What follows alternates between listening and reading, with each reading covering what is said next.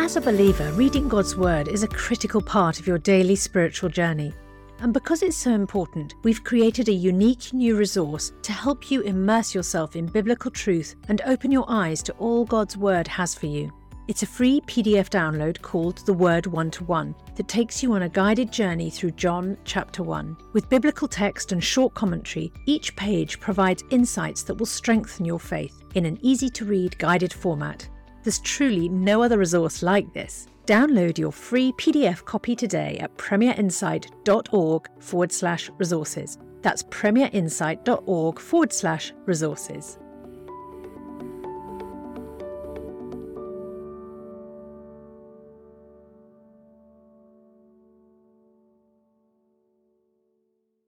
Welcome to this replay of Ask N.T. Wright Anything, where we go back into the archives to bring you the best of the thought and theology of Tom Wright, answering questions submitted by you, the listener. You can find more episodes as well as many more resources for exploring faith at premierunbelievable.com, and registering there will unlock access through the newsletter to updates, free bonus videos and ebooks.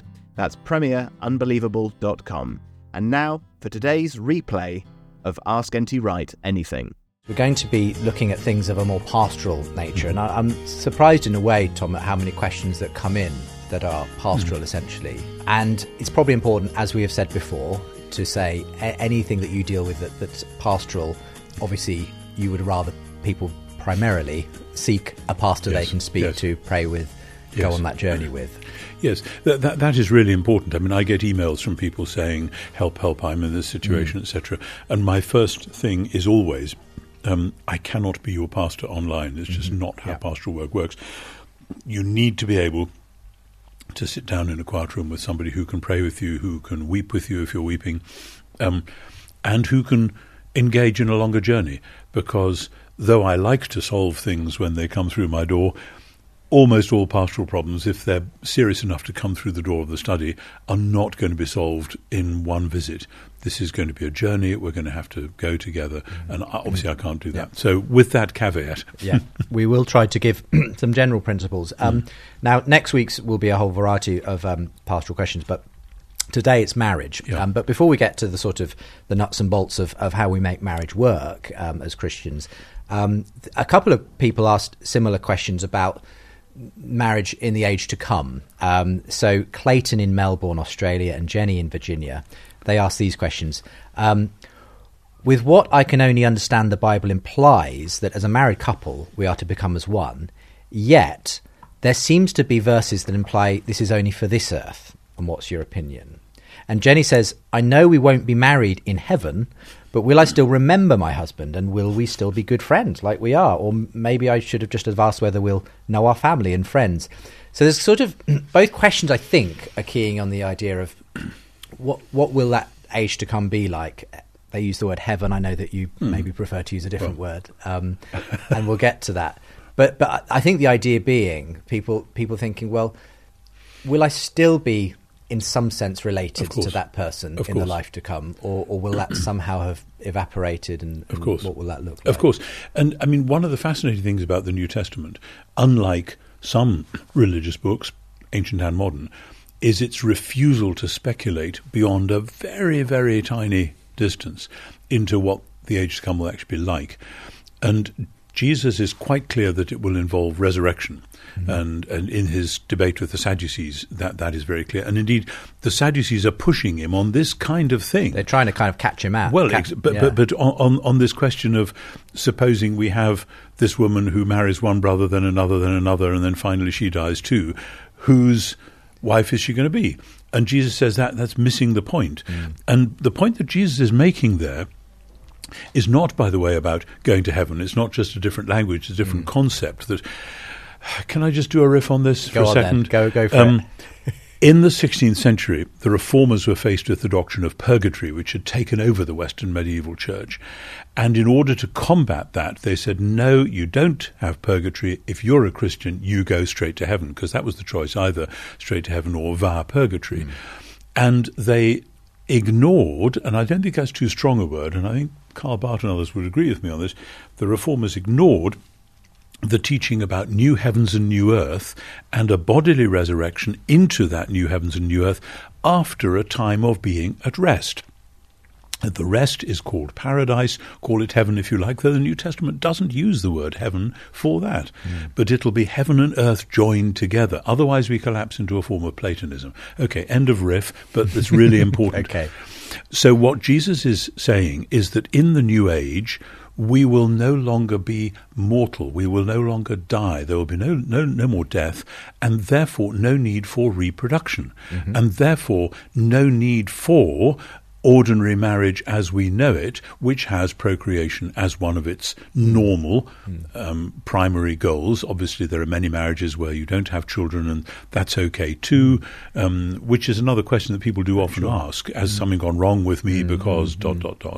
And it's very clear in Genesis 2, the man leaves his father and mother, cleaves to his wife, and they are one flesh, and there's nothing about as long as they have children. Right. They are who they are. That's really rather important. But normally, this is part of the way in which, under God, or the normal means by which God renews the human population. That won't be necessary in the age to come, and therefore, and this goes back to the early fathers, speculation about whether there will be any equivalent of what we currently know as sexual relations, or whether that will be something which, because it won't be necessary and required, we won't actually want it or delight in it in the way we now do, etc., etc. That's speculation. We're not told definitely about that. Then we go to the question of the people that we've loved and lost, will we know them again? And there what Paul says in 1 Thessalonians 4 is really important, because he is giving a word of comfort, and he says that ultimately we will all be together. Now, people have got hung up about that passage because it's the famous rapture passage, and actually that's a misreading of that text, and it's much more important to say that Paul's point is God is looking after those who have died, our loved ones who've gone before us, and they and we will be together in God's new age. And there's no question of, oh dear, will we know them, will we recognize them? It's assumed that it will be a glorious mutual welcome and recognition, but of a sort which, and in a mode which, we at present can only distantly imagine.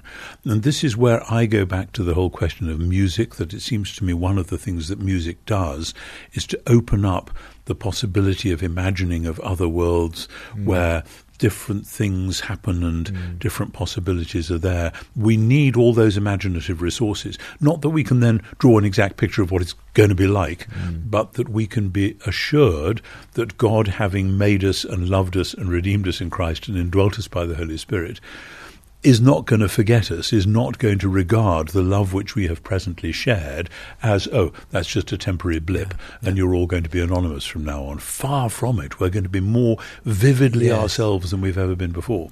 And I understand the sentiment that, for instance, Jenny has about, will I still remember my husband? Will we still be friends? There's a sense in which this is so important to me here and now in my life. Of course. Why wouldn't it be important to me then? Of course. But you're saying in some sense that will be both fulfilled and transcended. Yeah. C.S. Lewis says, I think it's in The Great Divorce, or one of those, or possibly Screwtape Letters, that the loves that we will retain are the loves that have been subject to the cross and resurrection in the present life. In other words, if we tried to cling on to something and idolize it, then that grip may have to be broken. But a good, healthy, outgoing, normal human love is a God-given gift, and God doesn't give gifts like that in order to snatch them away. And it's been helpful for me when I've been thinking through this, because obviously some people do get married and others don't. You know, Paul, as far as we're aware, was never married. Jesus was never married, but we're fully, human and loved by God. But that ultimately the greatest marriage is going to be that final one, picture of which we have as the marriage supper of the Lamb. And for me, I've always felt like all of these things that we experience in this life, to use another Lewis metaphor, are shadows compared to that ultimate marriage, that ultimate thing that within which we'll see all of these Yes, relationships yes. as having had their... Yes, I'm sure that's right. I mean, the danger of the shadows metaphor is that can take you back Sure. to Plato again. But yes, exactly. And there are deep and rich friendships as well, sometimes which seem to be friendships which are on a different plane entirely from marriage, and sometimes very vivid. And I don't mean sort of quasi-erotic alternative friendships, just rich friendships of a sort which our Western world has largely forgotten, actually, but which can be very close and very meaningful. And again, it seems to me that bond of love is a gift of God, which isn't going to be just, oh, that was just playing around, we're not going to do that anymore. Well, let's move from the age to come to the age we currently inhabit, and the complexities that obviously exist when it comes to relationships, marriage, and so on. Here's just some practical advice being asked for by Joshua in Rochester, Texas. Says, thank you for the wonderful teachings and writings. They've been incredibly helpful to me in my ministry here in rural Texas. I pastor a small Baptist church and I'm getting married in June. Well, congratulations, because that date has obviously passed already. So, but you say, I've lived alone. What advice, firstly, would you give to a man, particular pastor, who's getting married in his 30s? I've lived alone for several years and I'm looking forward to building a marriage on the foundation of Jesus. What do you believe the best way is to do this? And he says, I can also throw in some advice too along the way. But let's go to the one who has far more years of experience. It is a huge challenge and responsibility, and it's of course both glorious and utterly demanding. And Maggie and I have been married for 48 years. She sometimes wonders what she did wrong to deserve all that, but that's I think a lot of pastors' wives particularly would resonate with that. And I think one of the things that we have learned, and that many friends that we've got have learned in different ways, is that whatever you think it's going to be like, actually it's going to be both more glorious and much harder. And I think particularly in the world of the early 21st century, there are so many cultural expectations which are still sloshing around, but which have all been questioned and challenged. And as we grow and as we change and as we get to know one another and discover that this person who you love very deeply at one level is actually a more mysterious and sometimes rather strange and off-putting character that hadn't realised that, because of course whenever you're close to anyone in a close friendship or even within a family, brothers and sisters, the more you get to know them, the more you realise, I didn't know that he thought like that, I didn't expect her to say that, and the most mysterious people that we know are the ones we know best, as it were, and which is a wonderful thing, but also scary, and that demands humility, and it demands a willingness to say, I thought life was meant to be like this. Clearly you think it's meant to be like that. Now, can we negotiate that? Is there room for that negotiation? How do we do that? How do we address things? And those are things to be learned. And that's why I would always advise couples, if it's at all feasible, to have, like you'd regularly go to the doctor or the dentist for a checkup, to go every so often for a checkup to a wise, friendly, experienced pastor, just to say, this is where we are. We're not at death's door, we're not going to the divorce courts, but we really want to make sure we're actually listening to each other and so on. And that is demanding, particularly because the other partner may suddenly blurt out something and you think, I didn't realise you were feeling that all the time. And having the resilience to handle that is really important. But that learning that resilience is important for later on down the track when difficult and bad things happen, when you have a sick child or when something goes wrong financially or whatever it is. You need to build that trust. And then to realise as well that the way we pray together now, and an engaged Christian couple I would assume are at least starting to pray together, that may not be the way that we both develop, and our sleep patterns may be different, and we may need to have some separate times of prayer, and that doesn't mean we're ignoring each other, but and especially for a pastor to figure out what church going is to be like. Some pastors' wives love being pastors' wives and sitting in a particular pew with their children or friends or whatever. Others find that very, very difficult. And to be prepared to be flexible and not assume that we know what these roles are going to be like, and particularly to guard the time together and the days off and so on, which I haven't always been good at doing myself, but I've tried. So there's lots of advice like that. Yeah, absolutely. I want to say, go for it. Yeah. Hope it's working out well. Yeah. And from my perspective, with far less years under my belt of married life, but it is about learning to sacrifice for the other person. Marriage is a constant battle of putting down your own wants for the sake of the other person, and that's why obviously the marriage of Jesus and the church is cast in that way. It's a self-sacrificial thing. Which sounds great in theory, but it's very difficult in practice. It is difficult in practice. And I mean, one of the things which I've written a lot about over the last 20 years is the faithfulness of God, Paul and the faithfulness of God. And somebody produced a book of essays about my book, and it's called God and the Faithfulness of Paul. And as I look at those titles, I think, yes, faithfulness, reliability, trustworthiness, it bounces back at all of us. And if we think faithfulness in this moment and to this person and for this is difficult, imagine what it's like for God being faithful to us. You know, we mess up so often and so badly, and yet God remains faithful. That's what we're called to be. Well, one of the best bits of advice I ever had actually was the person who preached at our wedding was the chaplain of my wife's college at Oxford, Trevor Williams at the time. Yes, Trinity. The Trinity. And he said, whatever you do, let God be God in your marriage. Don't make the other person God. The greatest mistake people make is treating the other people as though they're going to be the answer to their problems. Interesting. You're never the answer. The other person, let God be God, and you be who you are. Well, that's good. There you go. Dina in Switzerland asks the next perhaps obvious question, which is, well, what are your views on divorce and remarriage in Christianity? When is it allowed? And could one distinguish between God's will versus man's in terms of what he tolerates from man given our obvious shortcomings? So where did you want to begin on this one? I mean, the New Testament is pretty clear that divorce is pretty well normally not what God wants, and that's in the standard passages in Mark 10 and in parallels there and in 1 Corinthians 7, and that is a demand for faithfulness, almost doggedness, etc., etc. And it's interesting because though in the Old Testament you do get passages which say the same thing, like Malachi, God says, I hate divorce, where there it was a question of Jews who'd got married young and now back in the land after the geographical exile, there were all these other people around, and some of them were a bit bored with their present wives, and so why not? And Malachi says, no, absolutely not. Stay faithful to the wife of your youth.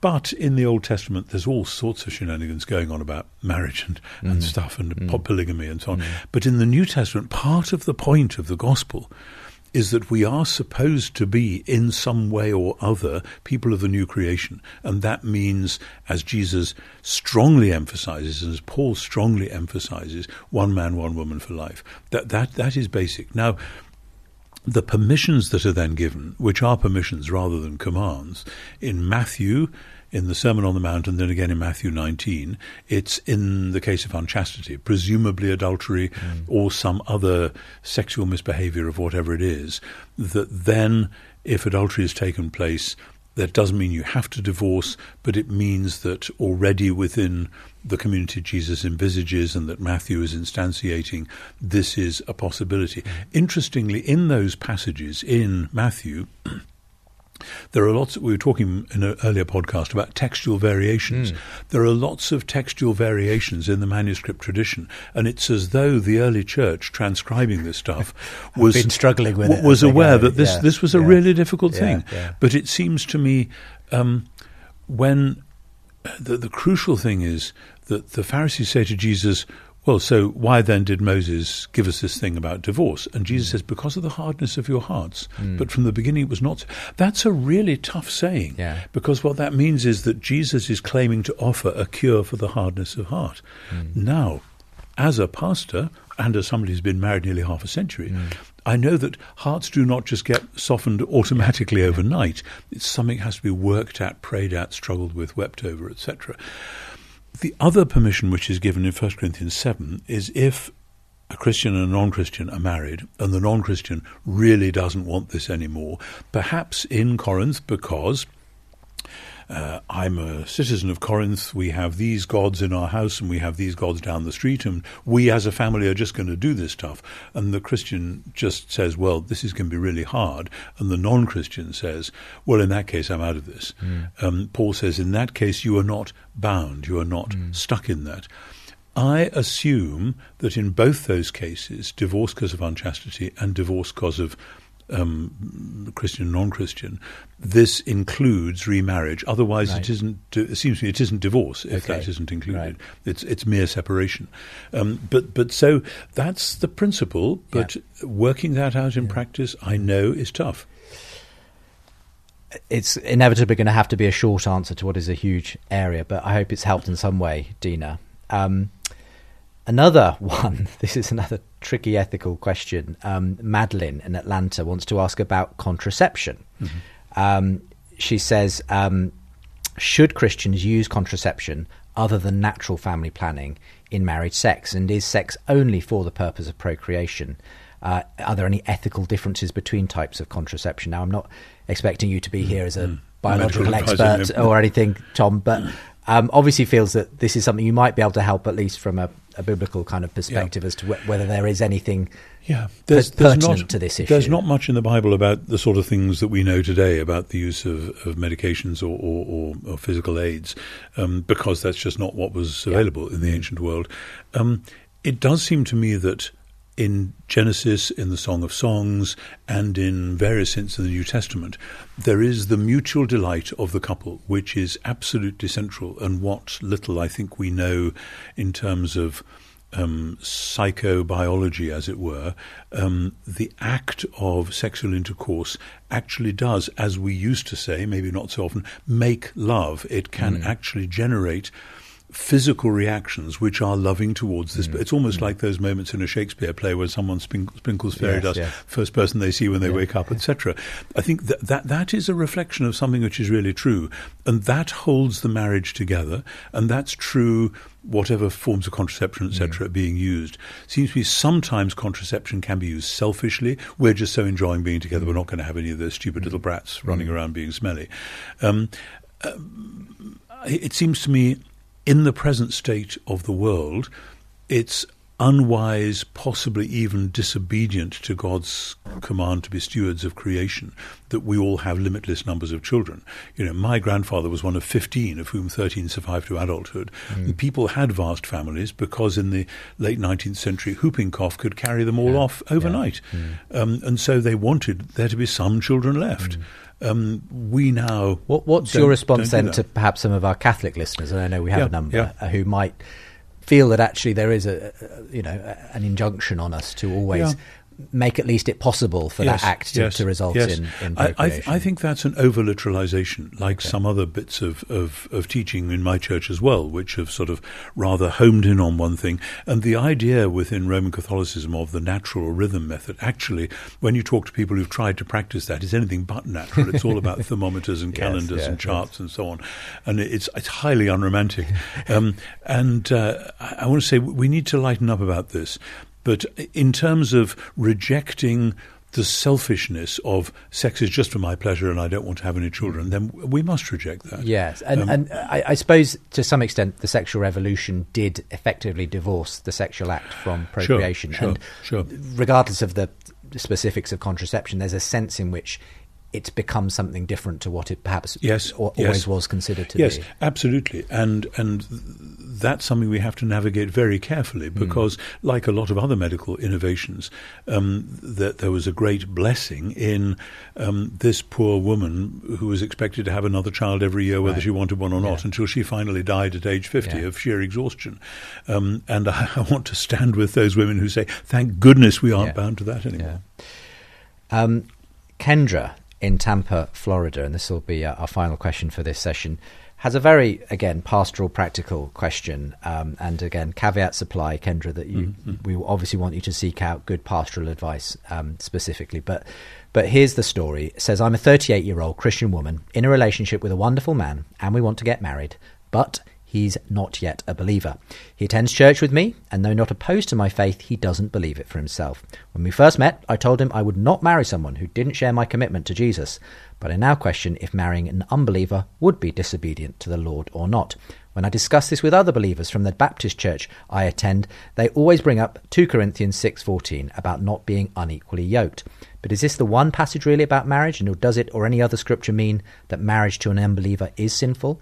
I'm well aware that marrying an unbeliever will inevitably create greater strain and hardship on the marriage, but God leads us down difficult roads all the time.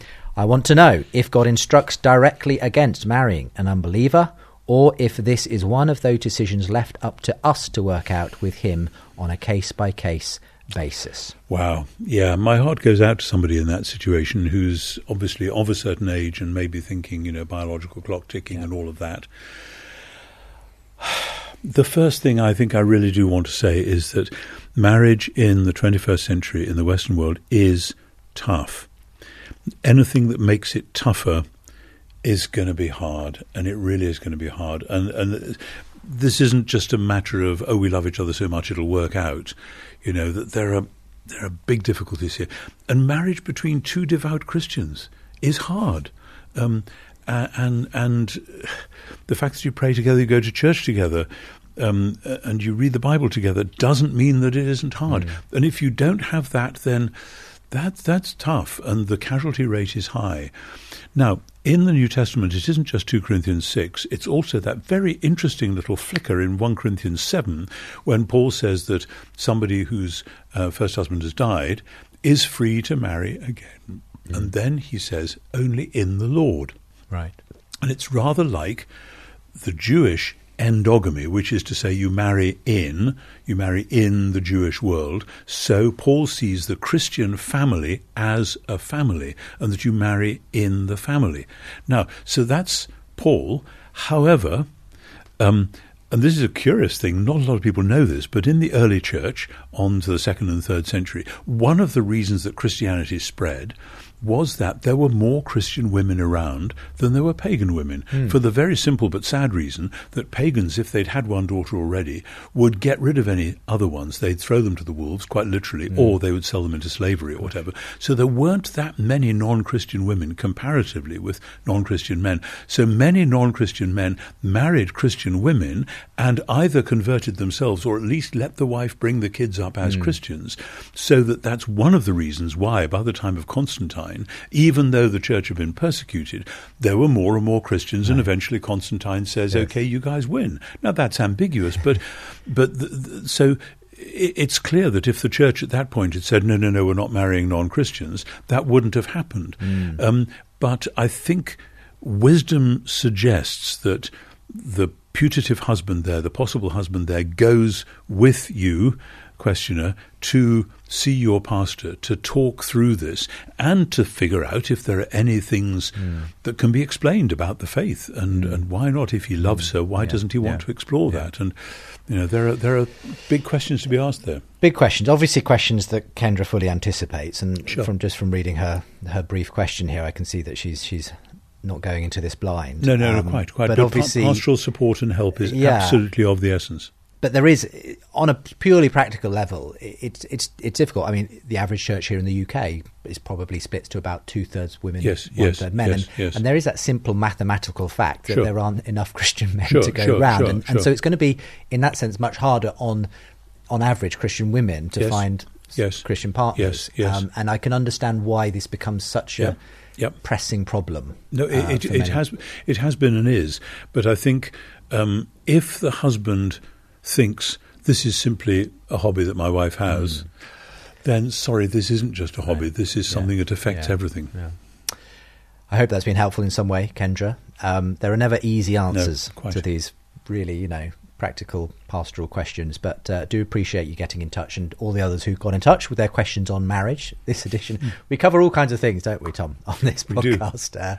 Car mechanics next week. No, we'll best of luck with that one.